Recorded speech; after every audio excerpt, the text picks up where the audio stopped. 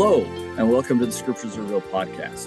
This is the podcast where we talk about things that make the Scriptures real to us, and this is a special edition. We're part of our Holy Week edition, where we're trying to help everyone draw closer to Christ and celebrate the most important thing in the world, which is Christ's atoning sacrifice for us.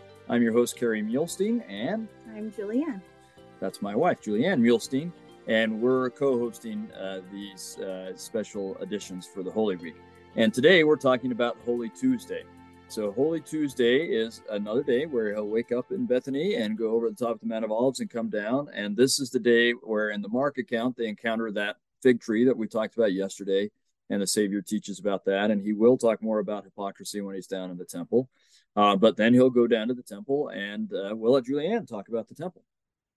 The Savior really loves the temple because he really sees it as his Father's house. And so it's a place of worship and of deep respect for him and love. And so this is just seen again and again. And for the Savior, the temple is really a part of Jerusalem as a whole.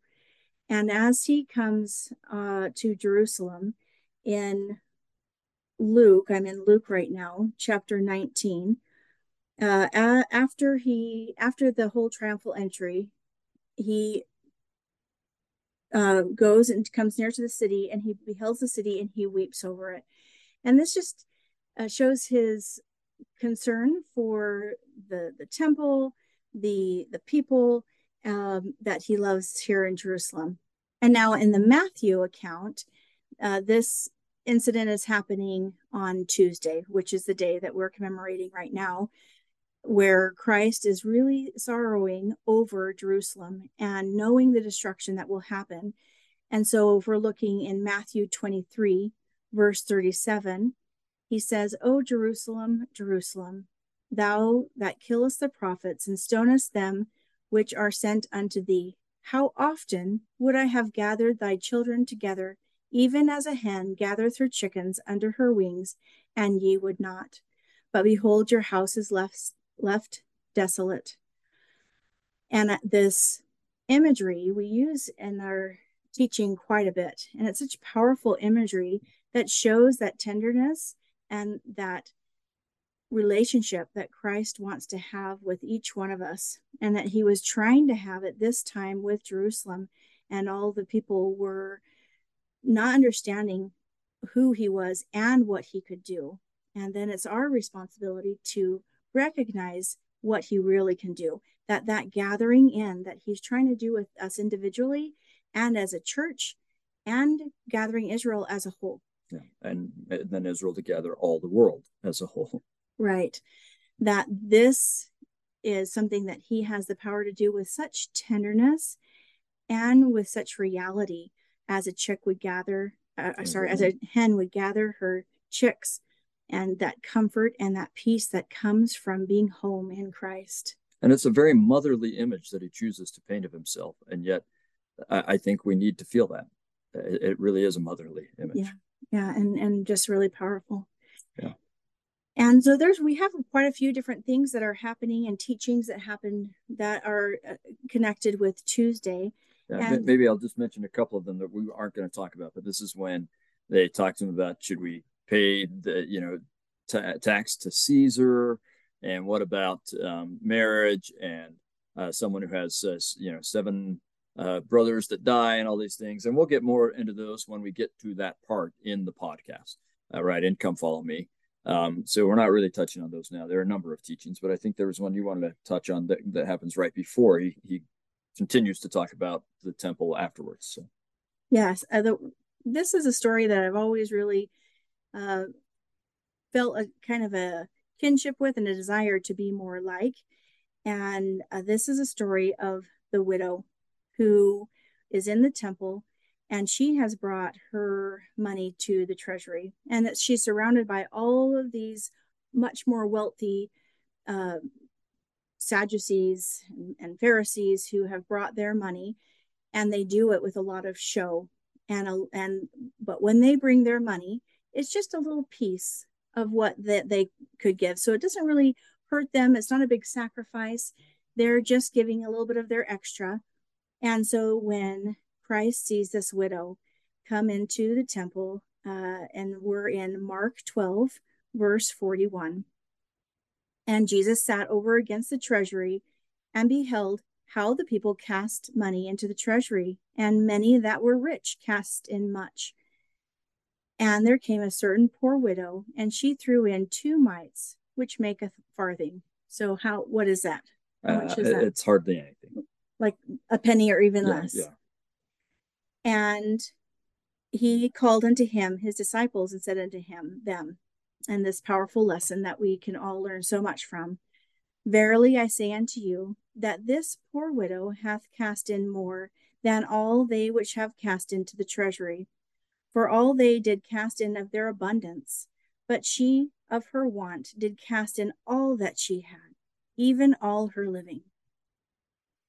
And so this is a powerful message that we saw when we talked about the loaves and the fishes, right? It's not really about how much we bring, but that we've given everything we've had. The boy gave all that he had, and then Christ made it be enough. And it was certainly not enough. And again, with the 2 widows' mite that this woman brought, how much would have helped the temple? Not much, really not much. But yet he knew her heart.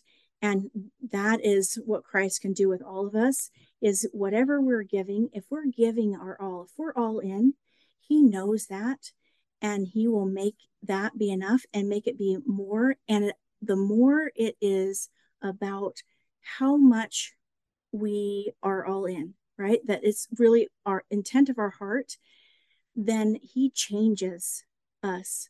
So it's not just about what we've done or how much we've added to the kingdom, but what it happens inside of ourselves, that Christ is able to help us become so much more because of our own sacrifices. It's perfect. It's perfect. And we'll come back to that in just a minute. Then, as Julianne mentioned, because he's wept over the temple, as they're heading home, and they seem to stop and rest. And there's a tradition that there's a cave where they often stop and rest to get out of the heat when it's hot, to get out of the cool and the rain when it's April, and can be some cool and rain, and it can be hot. So in any case, there's a tradition that they stop in this cave and they ask him about it. And that's when he gives the prophecies of the signs of the times, or the signs of the second coming, that are in Matthew 24, and a much better version of it in Joseph Smith Matthew, which you can find in the Pearl of Great Price. But that's the Joseph Smith translation or inspired version of Matthew 24. And I would encourage you to read it. I think it's incredibly important. And today might be a good day to think through how much you look forward to the second coming, what you can do to be prepared for the second coming, and so on. And then let's continue. Often we just kind of do Matthew 24, but let me just note, and we'll talk about this more in depth when we get there, but let me just note that the Savior himself actually gives parables that help us know how to prepare for his second coming. So as soon as he's done giving the signs for the times, then in Matthew 25, he talks about, first of all, the parable of the 10 virgins, which gives us this idea that we really need to get prepared, and not everyone who should be prepared will be prepared, and that other people can't prepare for us, right? So that's probably not just food storage. Because that is something someone else could do and give you.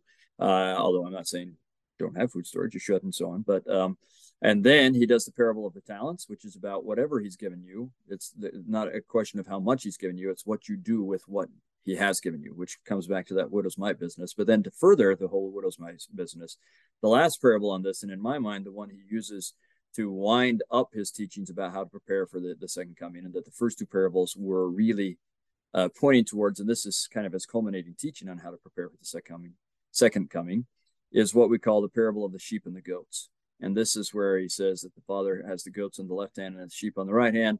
And he says to the sheep on his right hand, you visited me when I was sick, you clothed me when I was naked, you fed me when I was hungry, and so on. And they say, when saw we thee sick or naked or afflicted? And he said, verily, as you've done it unto the least of these, my brethren, you've done it unto me. And of course, the goats on his left hand, he said, you didn't visit me or clothe me or feed me and all these things. And they say, when did we see you this way? And he says, when you didn't do it to the least of these, my brethren, you haven't done it unto me. And so it seems to me that he is saying one of the primary ways we prepare for him to come again is to take care of others. So if we combine that with the notion of the widow's mite, I would say that on this day, the Savior really powerfully is teaching, and the talents, the parable of the talents, he's teaching, whatever I've given you, you need to do things with that to take care of others. Mm-hmm. Right. So in some ways, that's your talent. So it might be a good day to think, what are your talents, as in the gift of charity, or the gift of listening, or empathy, or the gift of teaching, or the gift of faith, or something along those lines. How can you share that with someone today to build them up? And then think also financially. And how can you help someone? Maybe it's a good day for a DI run. But if we're going to think in terms of the widow's mite, maybe it's a good day to say, I'm going to look at what I can give and give until it hurts. And then if you're really going to be like the widow, you need to give a bit more after it starts to hurt, right? Because we don't want to be the ones who gave out of our abundance. We want to be like the widow. So it might be a good day for that kind of a thing.